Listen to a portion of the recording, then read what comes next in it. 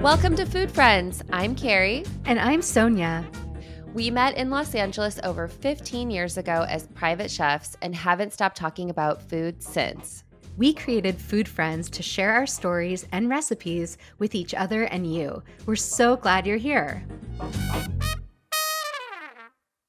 Hi, it's Sonia, and on this week's episode, we have a very special guest, Grace Chon, who happens to be a dear friend and a food friend of mine. Grace has this amazing garden that she documents on her Instagram, Tiny Food Garden. She started out gardening in a parking spot at her apartment building. So she's talking to us all about how to garden in unusual places, how to start gardening, and what is she doing with the vegetables that she grows. It was really great to hear more about Grace's Korean American garden, how her family influenced the things that she grows. There's so many gardening and cooking tips in this episode. Grace, aside from her garden, is also an internationally acclaimed animal photographer, author, and creative coach. Grace's images of animals have been celebrated all around the world and can be seen in her best-selling books, as well as exhibits and installations. And as a creative coach, Grace empowers creatives to make what matters to them with confidence and heart through brain training, subconscious reprogramming, and energy reading. She shows people how to unblock resistance in the creative process. We're going to link Grace's website in our show notes. You can also follow her on Instagram at the Grace Chon. We're so excited to share this conversation with all of you. And also, I was so happy to be able to finally introduce Grace and Carrie to each other. So stay tuned for more.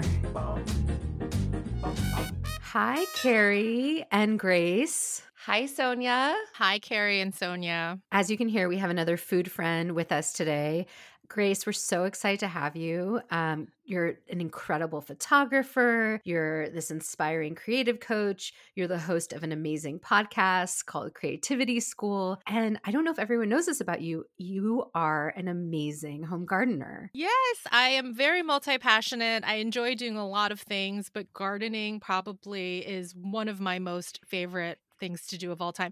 Not just any sort of gardening, by the way, food gardening. Like, I just love growing food and eating it. It's so much fun. Yeah, and you can follow Grace's gardening journeys on Tiny Food Garden, her Instagram account. It's so colorful and beautiful. But also, Grace, you and I are real life friends, and I'm so excited to introduce you to Carrie. I've told Carrie so much about you, and I know you've heard so much about Carrie, so it's always really fun to make these introductions. Carrie, I feel like I know you already, especially just because of this podcast. I feel like, I'm joining this fun group with you guys today. It's very exciting, but I've also heard so many wonderful things about you and the chemistry the two of you have and the passion that you have and the stories and the education, all of it. It's so fun as a listener to be a witness to that. And so I'm just so excited to meet you and be on your show today. Well, Grace, thank you for saying all of that. I will say it's such a pleasure to meet you. I've heard about you too. And in the last few days, I've been sort of living in Graceland. I've been listening to your podcast kind of nonstop, and it's such a delight. I listened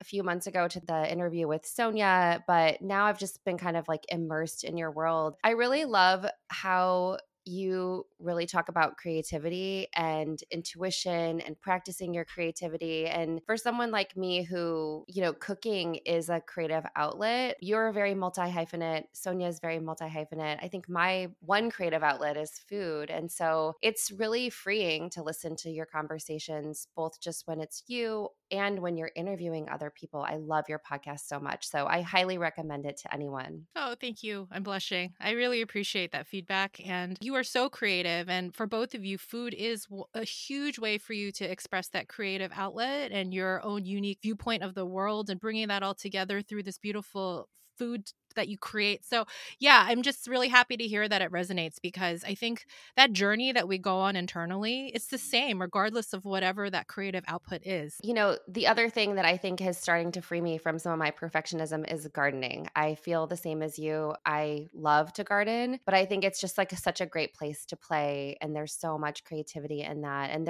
you get so much help from Mother Nature. She gives you all these gifts that you're not even expecting or looking for. So I'm so thrilled to have this conversation with you today. Yes, it's true. Both Carrie and I have gotten into gardening over the years, and it's definitely been freeing. And I'm really curious, Grace, how did you first get into gardening? I think the creative journey and what you experience through gardening is so parallel, and it is no surprised that I started gardening when I started my pet photography. So my creative journey really, it goes back very far, but I think what I'm most known for right now is my photography. And so when I quit my corporate job in advertising to really go all in on my photography, for some reason, which I know it's not some reason, there was some divine guidance there where I was led to gardening.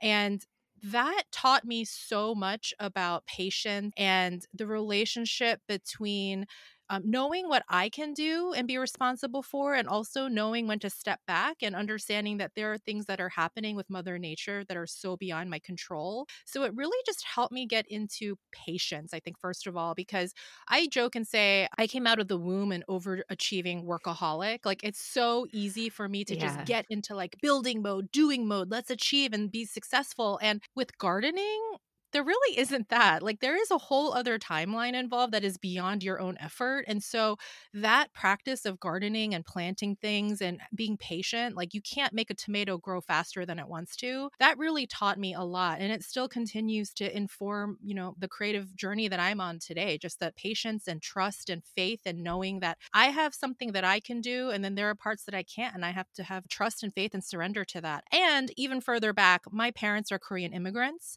And I think gardening in the immigrant community is probably like very, very common because Very it's free common. food.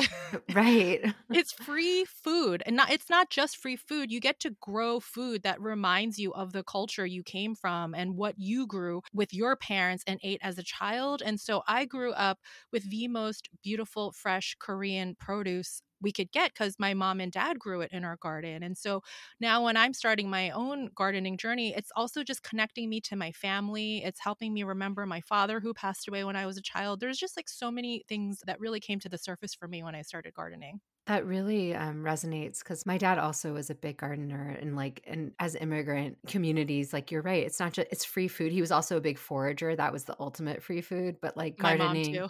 right? It's like, Yeah. every tree that has mushrooms, every plant in the neighborhood. Yep. I'm curious, I think, Carrie, maybe you are too. Like, what were the kinds of things that your parents were growing? Typical produce, we always garden in the summer because I grew up in Philadelphia. So you can't really garden year round there like you can here in Los Angeles where I am now.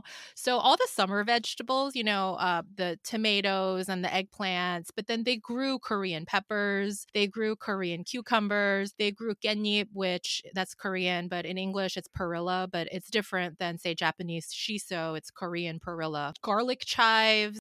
Yeah, the list goes on. I can't even think of them all now, but a lot of Korean ingredients. So, when you started your own garden, Grace, I'm curious, was your first garden here in Los Angeles? If that's so, what did you bring forth from your family? And then what were the new things that you put into your first garden here? Because you've been gardening for over 10 years. Did you bring some of your family's crops forward? And then did you grow anything new here? So I started gardening in 2008, which is when I started my photography business. So I've been gardening for a very long time. And in 2008, I was living in an apartment in Los Feliz where there was no gardening space.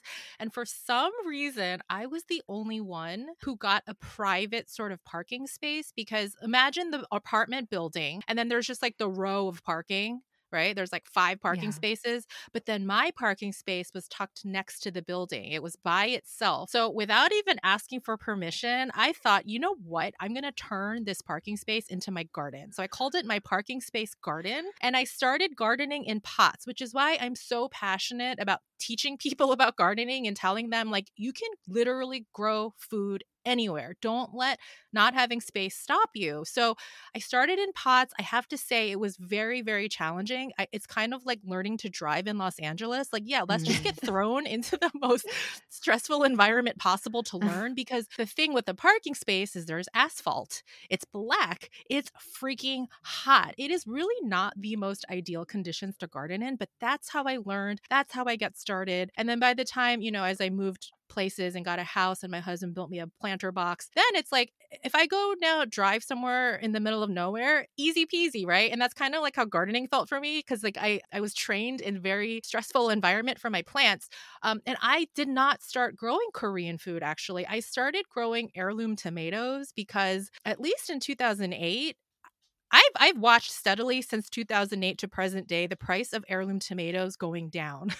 But in Right. 2008, I mean, they're still expensive now when you go to the farmer's market, but in 2008, they were like Sun Gold tomatoes at that time were like 5.99 a pound. And when you go now Wow. to the farmer's market, it's like 2.99 a pound because it's gotten much more common. Everyone knows what a Sun Gold tomato is at this point. 2008, they didn't. And heirloom tomatoes were way more rare. They were so expensive at the farmer's market. You know, I'm still wearing my immigrant hat and I'm like, you know what? If I'm going to garden and I'm going to grow something that tastes infinitely better because I grew it myself, I'm starting with tomatoes because tomatoes from the grocery store are disgusting. And even I think even the ones you get at the farmer's market are not as good as when you pick fresh off the vine. So, I totally agree with you. Yes, I couldn't totally right? agree agree. more. Yes, Like yes, when right? you eat something so freshly picked, like when you pick a lemon off a tree, that scent that's there for the first 30 seconds, it's like unreal. You can Yeah. only smell it when you first pick it off the tree. And I feel like tomatoes, a lot of produce is like that. And so I started growing heirloom tomatoes. I started with like the most basic ones like brandywine or I can't remember, but then I started getting weirder. Like I wanted the rare one. So then I started going to an event here called Tomato Mania, where now I'm Oh my like gosh. purposely seeking out like the crazy rare ones. And over time, it's just I like growing rare heirloom tomatoes. It's really fun. So besides heirloom tomatoes, what else do you grow? So now, I mean, I really started there and now it's everything. I love summer vegetables, peppers, eggplant, squash, zucchini, spring vegetables with the greens. And I love like purple bok choy and growing cabbage. But it wasn't until I moved to my current house now in Eagle Rock a year ago where I had way more space and way more of a playground to garden. And that's when my Korean gardening dreams were finally able to come true because I never really had the space to grow all the Korean stuff. I always made room for the perilla, always, because that is just, come on, you can't meet a Korean person that doesn't love perilla. It's so fresh and herbaceous, tastes good with everything. There's so many ways to cook it and prepare it. So I always saved room for perilla. But once I got to my place now, I was able to grow, you know, Korean cucumbers,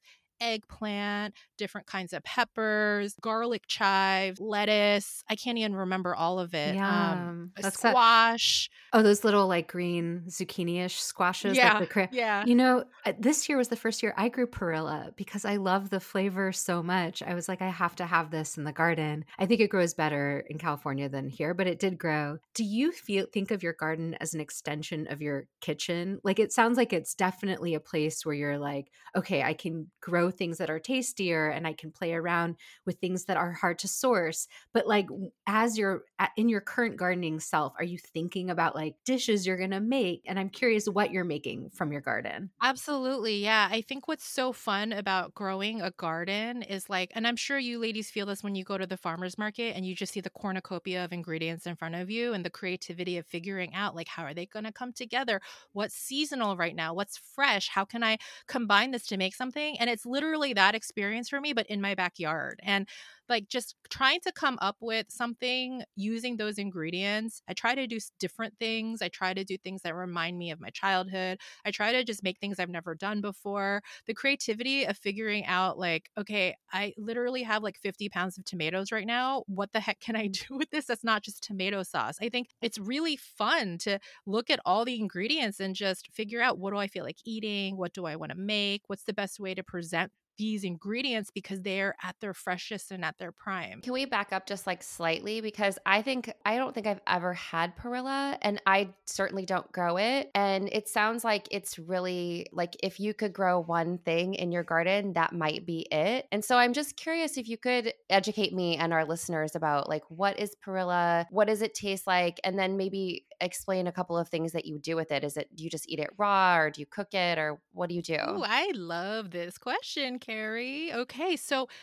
I don't know, Sonia. I have a hard time describing the taste because it's like I always when I post perilla on Tiny Food Garden Instagram, I always hashtag it not shiso because everybody Yeah. just associates Korean perilla with Japanese perilla, and they have very distinctly different flavors. For me, maybe it's just because I'm not used to that flavor. It's not my preferred flavor profile. Like I think from a taste perspective, I prefer it, but I also then think you have all the taste memories that go along with it. So it's a flavor I really like, but I couldn't explain to you in words how it tastes different than Japanese shiso. Could you? I feel like shiso is ever slightly more citrusy, and I Okay, think yeah. perilla is ever slightly anisey or licoricey, but in the subtlest, like it does not taste like licorice. Do not get me wrong, but those notes that are like it's the very subtlest florally pepperiness. It's not bitter like an arugula or a chicory, and it's not like a lettuce, and it's not like a spinach, but it is like a earthy, flowery,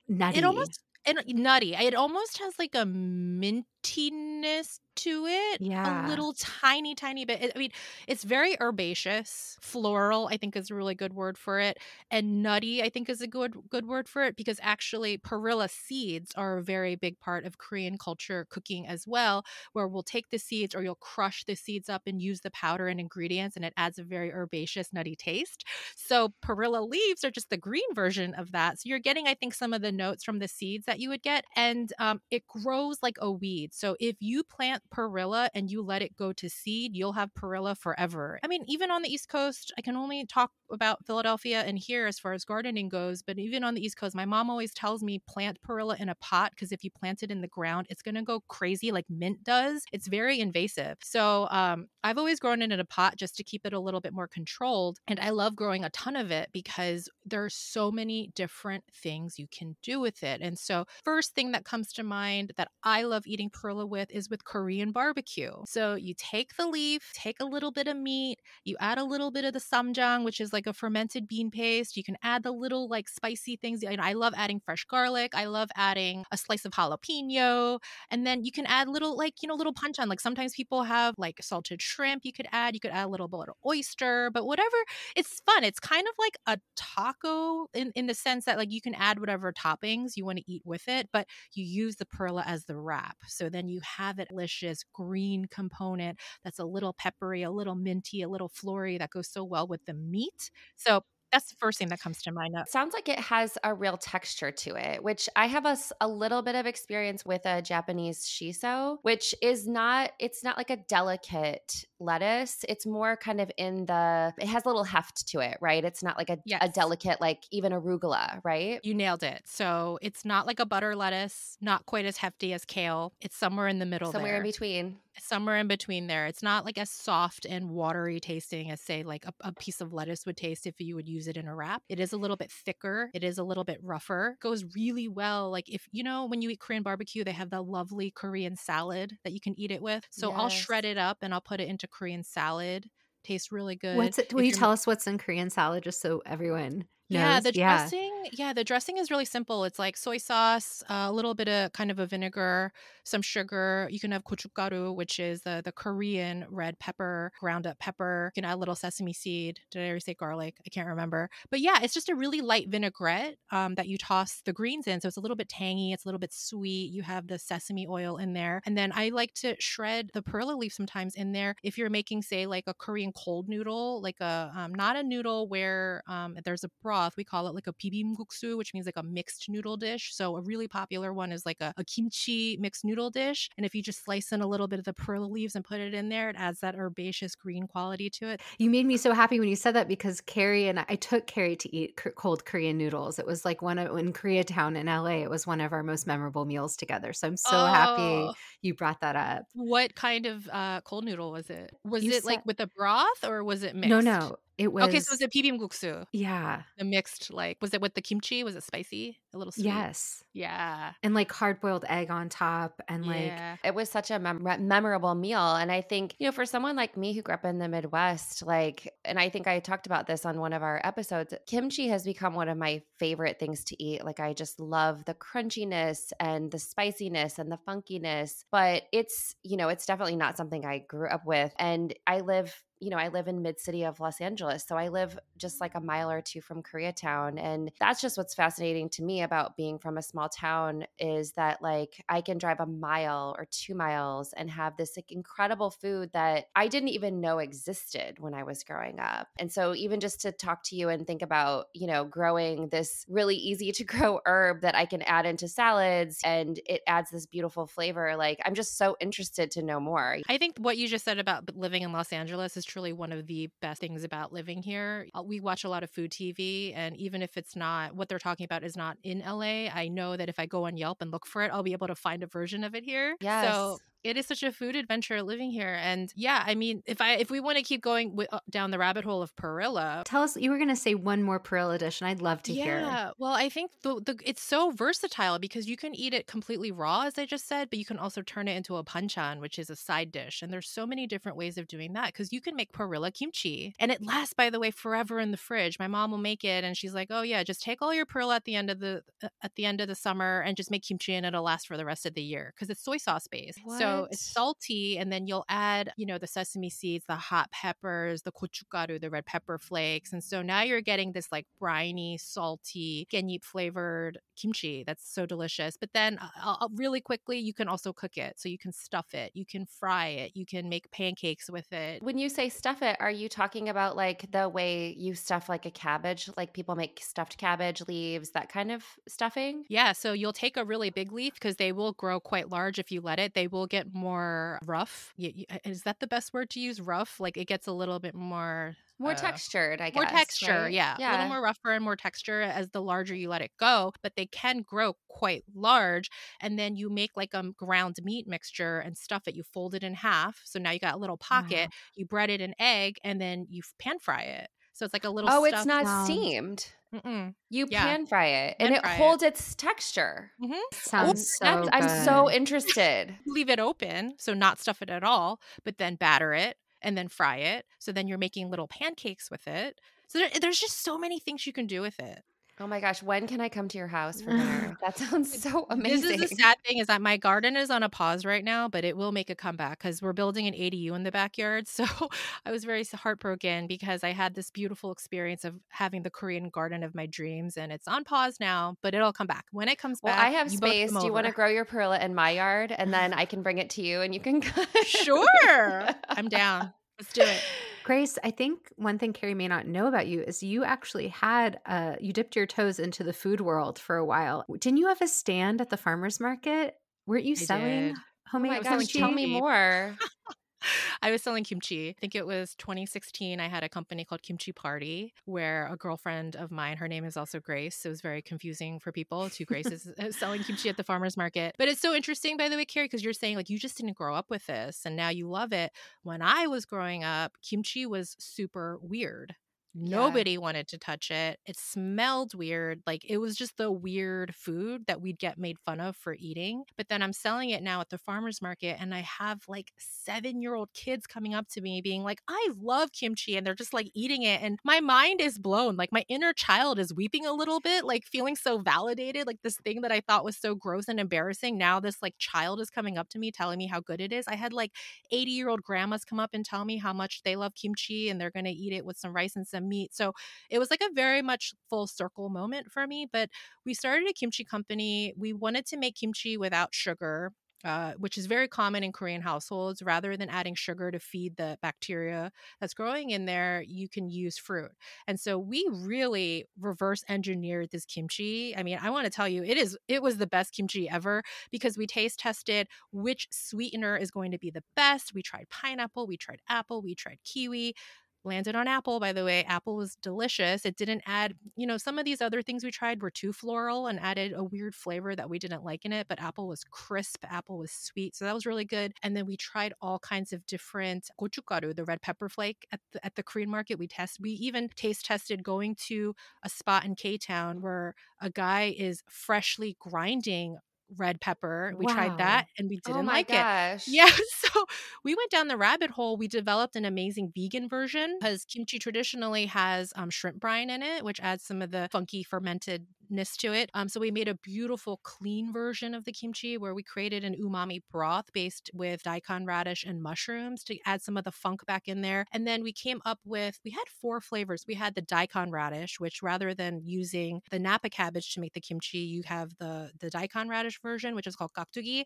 And then we also developed an extra spicy version using habanero peppers, which was delicious. And I wish that still existed. Oh my Were you, goodness. by the way, that all sounds amazing. Were you using produce out of your garden then for your kimchi party? No, because we were making kimchi with 100 pounds of cabbage at a time. Oh So my we would go gosh. buy a box of cabbage and then it would literally take 12 hours. We found a commercial kitchen in K-Town and it would take 12 hours to make it. So just the sheer volume, there's no way. I mean, if I had used my produce, that kimchi would have cost $100 a jar. So Wow. yeah, no, we did it. Right. So, I mean, gosh, you have so much experience, so much knowledge. I could talk just about kimchi with you for definitely an hour. Yes, And please. that was Yes. illuminating because I always thought Asian pear was the thing you add. And I just love this discovery of apple because when I've made kimchi before, I've used Asian pear. So now I'm going to try it again with apple. But I want to just ask another question about gardening. It's sort of like going back a bit.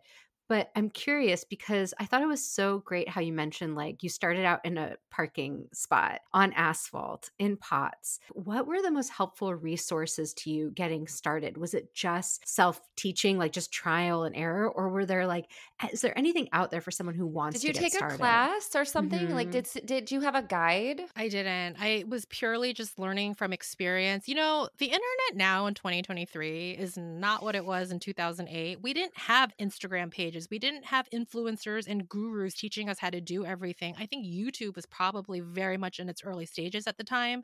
So we just didn't have the kind of resources then that we do now. And so I was buying a lot of books.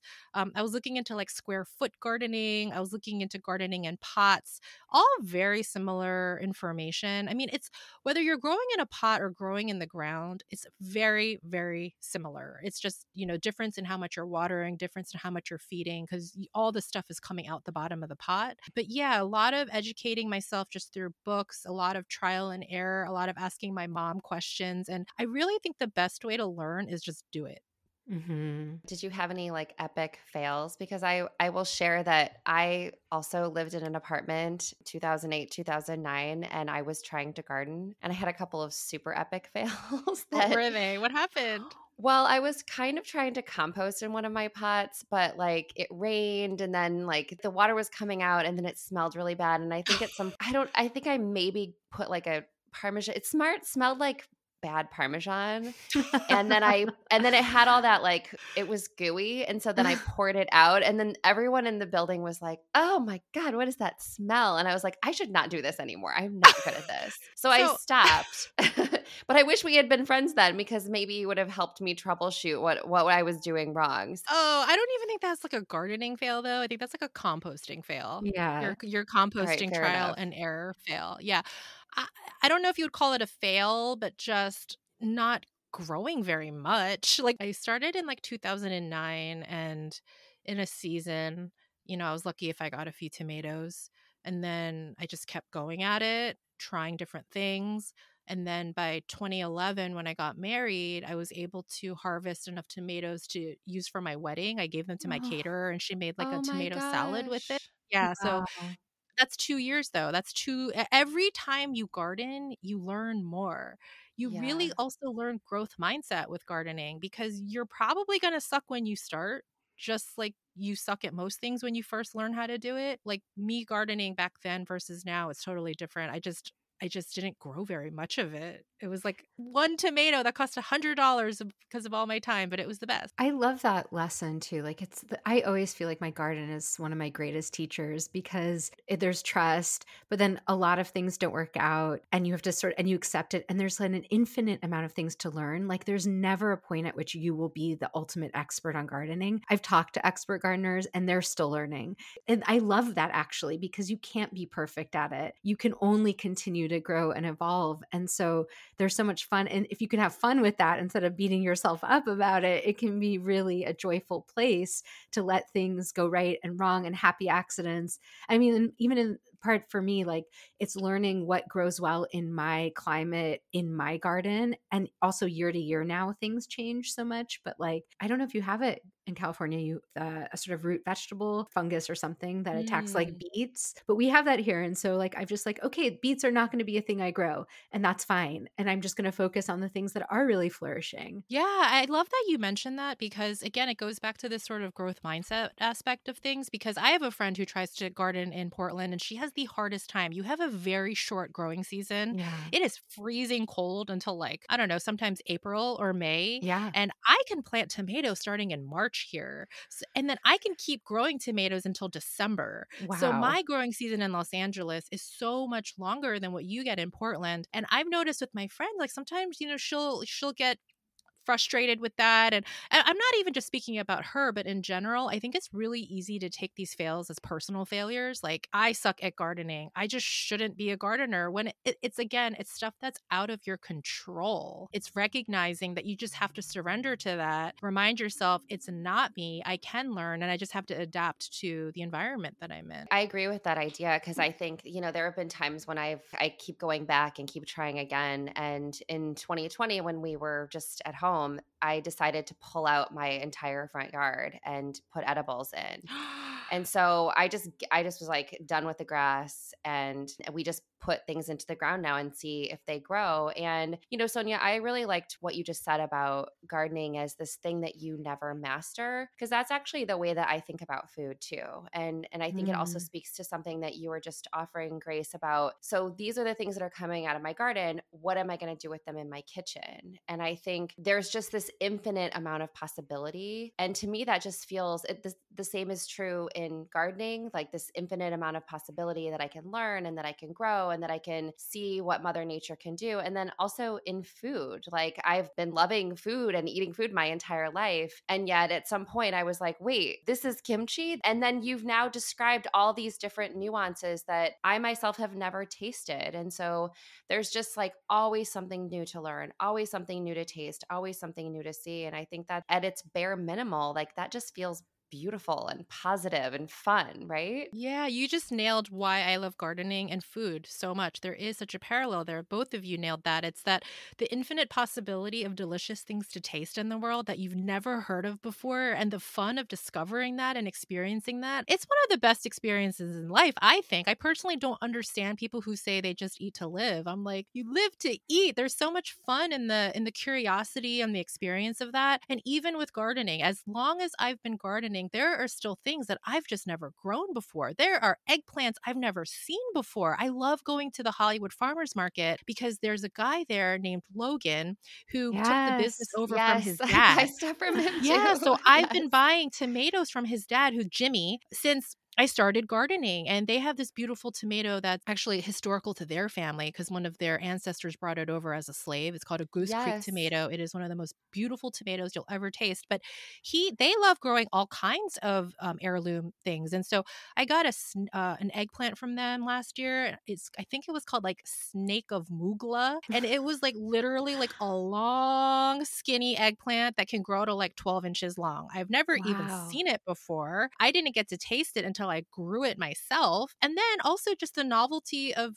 growing things that I have never personally grown before, not just an eggplant, but like melons. I never had the space to grow melons before. And they're like my new favorite thing to grow now because they're like tomatoes. Any melon you buy is not going to taste as good as a melon that you grow in the ground yourself. No, it's the best watermelon I've ever eaten is one that I grew. You And grew, yeah. yeah, and I love that you And brought they're this up. also so fun to watch them. We grew a watermelon that was the size of our dog. It It was like 20, 21 pounds. And I was like, I can't believe this came out of my yard. I will say that one didn't taste as good, but it was huge. Magical. And that again, like we were going to talk about learning and tips, like melons, so much has to do with your watering and how you're watering it. So the next time you try to grow melon carry, now you can be cognizant of when to stop watering, to start sweetening the melon, yada, yada, yada. You know, it's infinite. Well, I'm It's going to call such you a next time, Grace.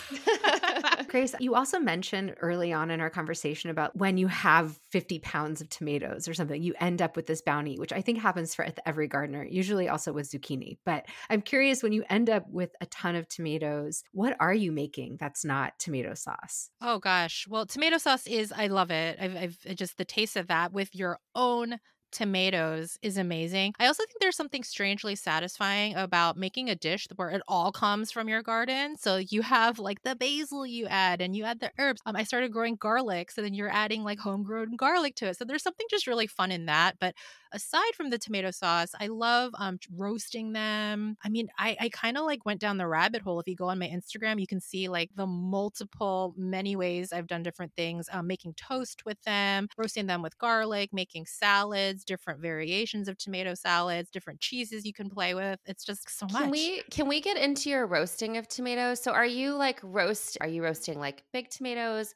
Are you roasting cherry tomatoes? And then what are you doing with them? Yeah, I like to do a slow roast. Cherry tomatoes, big, small, it doesn't matter anything. And I'll just put it into like a braising pan with olive oil, lots of garlic, lots of fresh herbs from the garden, thyme, rosemary, and just throw it in the oven. And I don't even really know how long. I can just look and see when it's done. I'll do this a lot actually with store-bought cherry tomatoes I buy that get too wrinkly because my children refuse to eat them if they get wrinkly.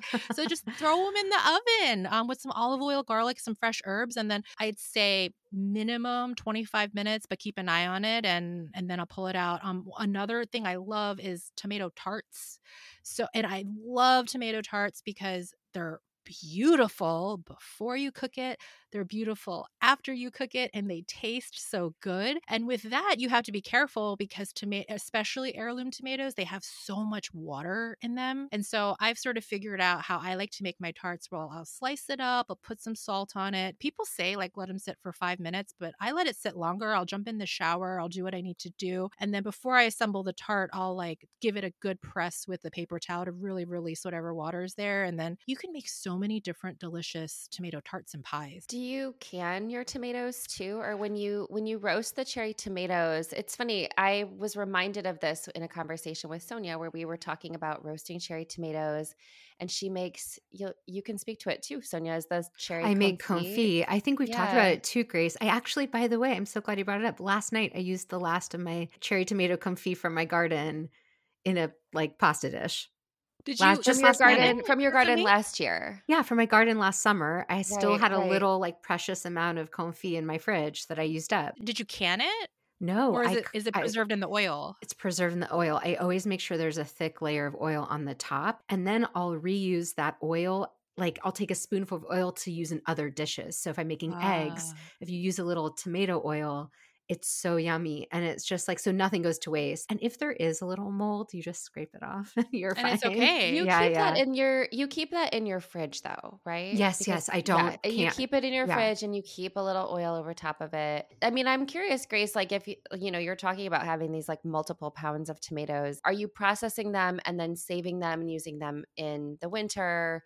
We can still grow them here, but you have less, right? We have less in the winter. Yeah, I actually have never learned canning. I hear it's easy, but I just don't want to die of food poisoning and botulism. So I've never Same, tried same. it. It'd be lovely to jar and can my own tomato sauce, but I freeze my tomato sauce. So that's my preferred method of preservation right now. I'm also a busy mom. So I'm like, let me do what the easiest thing is for me to do with the time I have. So if I'm at a place where I just can't be creative and use up the tomatoes, I'll throw it all in a pot. Can I just share with you a tip that I've discovered to make the best Yes, tomato sauce? please. Listen, I'm not saying it's authentic.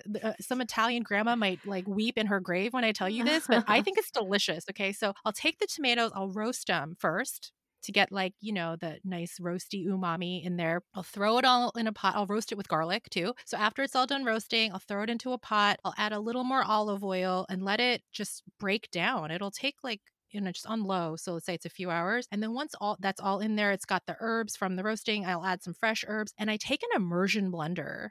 And that makes the creamiest, most delicious tomato sauce ever because the olive oil in there emulsifies and it's almost like got the texture of like a vodka sauce or something, but it Yeah. doesn't have any That cream in sounds it because so good. it's so good and so easy. And then whatever is left over, I'll freeze it. It freezes beautifully. It defrosts beautifully. So that's my favorite method. It's such a good point to clarify that like the immersion blender itself changes the texture of the sauce because you can definitely break down a tomato by just simmering it, for long enough and even like mashing it. But you're right, like that it's almost like when you make a mayo. It changes the texture and it makes it creamy and it was life changing for me. I did Well, it I out of also pure, just trying to save time. Like I don't want to put this in a blender, and that's my tip. Well, I also like what you just said because I think that's something that Sonia and I, in our food friendship over the years, have shared with each other. Like, there are times when you want to honor what a dish is, like, especially something that's very traditional. I was listening to your podcast this morning and you were talking to someone about like putting sriracha in a kimchi and how like both of you were like, no, no, no, you can't do that. And so, like, I respect that traditional, like, that's not a traditional take on something. I'm also a busy mom, and there are just times when you have to like execute something. And so, this idea of just having this pot of tomatoes and like, how can I just push this forward? And it doesn't have to be approved by the Italian grandmothers. This is just what's working for me. And then you discover something that defies the rules, but like your tongue tells you the truth, which is that it's really delicious, It's all And I think, personal taste and whatever you like, yes, right? Like if there's somebody out there who likes to take cabbage and ferment it in sriracha, have at it. Like eat that. If that's what you like, great. I'm happy that you like that. it's just such a great reminder, again, of the infinite world of gardening and the infinite world of food, too. It's just like, what are you drawn to? What is happening in your space and how are you enjoying it? Those are all such beautiful points. And I have sort of like one last question to connect it to friendship even more deeply. I'm curious because I have an experience where sometimes I have an abundance or something and there's an opportunity for a trade. And I'm wondering if you ever trade any of your garden foods with other gardeners or neighbors, and then what like have you made from those trades? Yeah, I 1000% grow an extra abundance of food on purpose so that I can share. I think sharing my garden produce is my love language. If, I just want to share it. It tastes so good. It's funny because there is a really popular bagel place here called Bell's Bagels. I don't know if you've heard of Love, it. love. Yes. Okay. We drive out for So Bells. it's in Yes. Highland Park, so it's very It's close to where so I am. good. I love it. And let's just hold the story there because there's this lovely couple that would walk by my house every day with their dog. And we just became friends because we love dogs. And then they started noticing my garden and they built a front yard garden in front of their house. So now we're like garden buddies, and bonding over the things that we're growing. I think he was a first time gardener. So there was like a lot of exchange there too about just tips and stuff. And I ended up finding out he's the owner of Bell's Bagels, one of the No Amazing. co-founders. I think his name's way. Nick. Yeah. So Oh my it's gosh, just please hug him for my family. We love Bell's Bagels so much. That was something we were trading a lot of in the pandemic. Like, I would trade almost anything for like a dozen Bell's Bagels. they're so good. And just like their combinations they have that they put together in their Amazing. sandwiches, amazing. He's so cute because he would also grow way too much. And so he would just put out a box in his front yard because I'm on a private cul-de-sac. He's not. And so he would put out a box and just say free produce. And like I've watched so many people come by and just take the stuff. And he gave me a beautiful amount of cucumbers that he grew. And so I made Korean cucumber kimchi out of it and I gave some back to him. So just that exchange I think is so much fun. I love that so much. We also have like free boxes of produce in the neighborhood, and it just always warms my heart. But there's something else about that trade and then like making something with it. We had a friend who scored a bunch of Italian plums in plum season, and she knows I love them, and she gave them this to me. And so then I made plum jam, and so then I could bring some jam to her. I'm just obsessed with those kinds of interactions and how they connect you. Yeah, and gardeners are so generous, Yeah. They're so generous in sharing generous. knowledge, generous in and sharing what they grow, generous and sharing their seeds.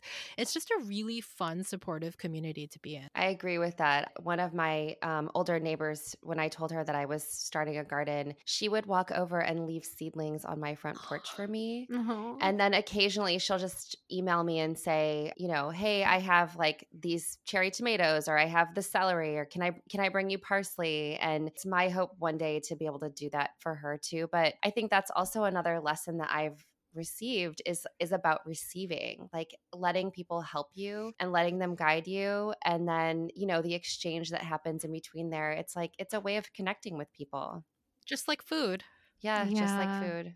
What a beautiful note to end on, Grace. It is such a pleasure to talk to you. It is my joy to introduce you two to each other. I can't wait for us all to hang out at some point in Los Angeles. Thank you so much. Thank you, Grace. Thank you. This was so much fun talking with you both. I could just do this for hours, and I look forward to us like meeting in real life and eating something delicious together one day. Ditto. It's got to happen. Okay, till next time. Bye. Thanks for being our food friend. If you enjoyed our podcast, please subscribe, leave us a review, and share this episode with friends.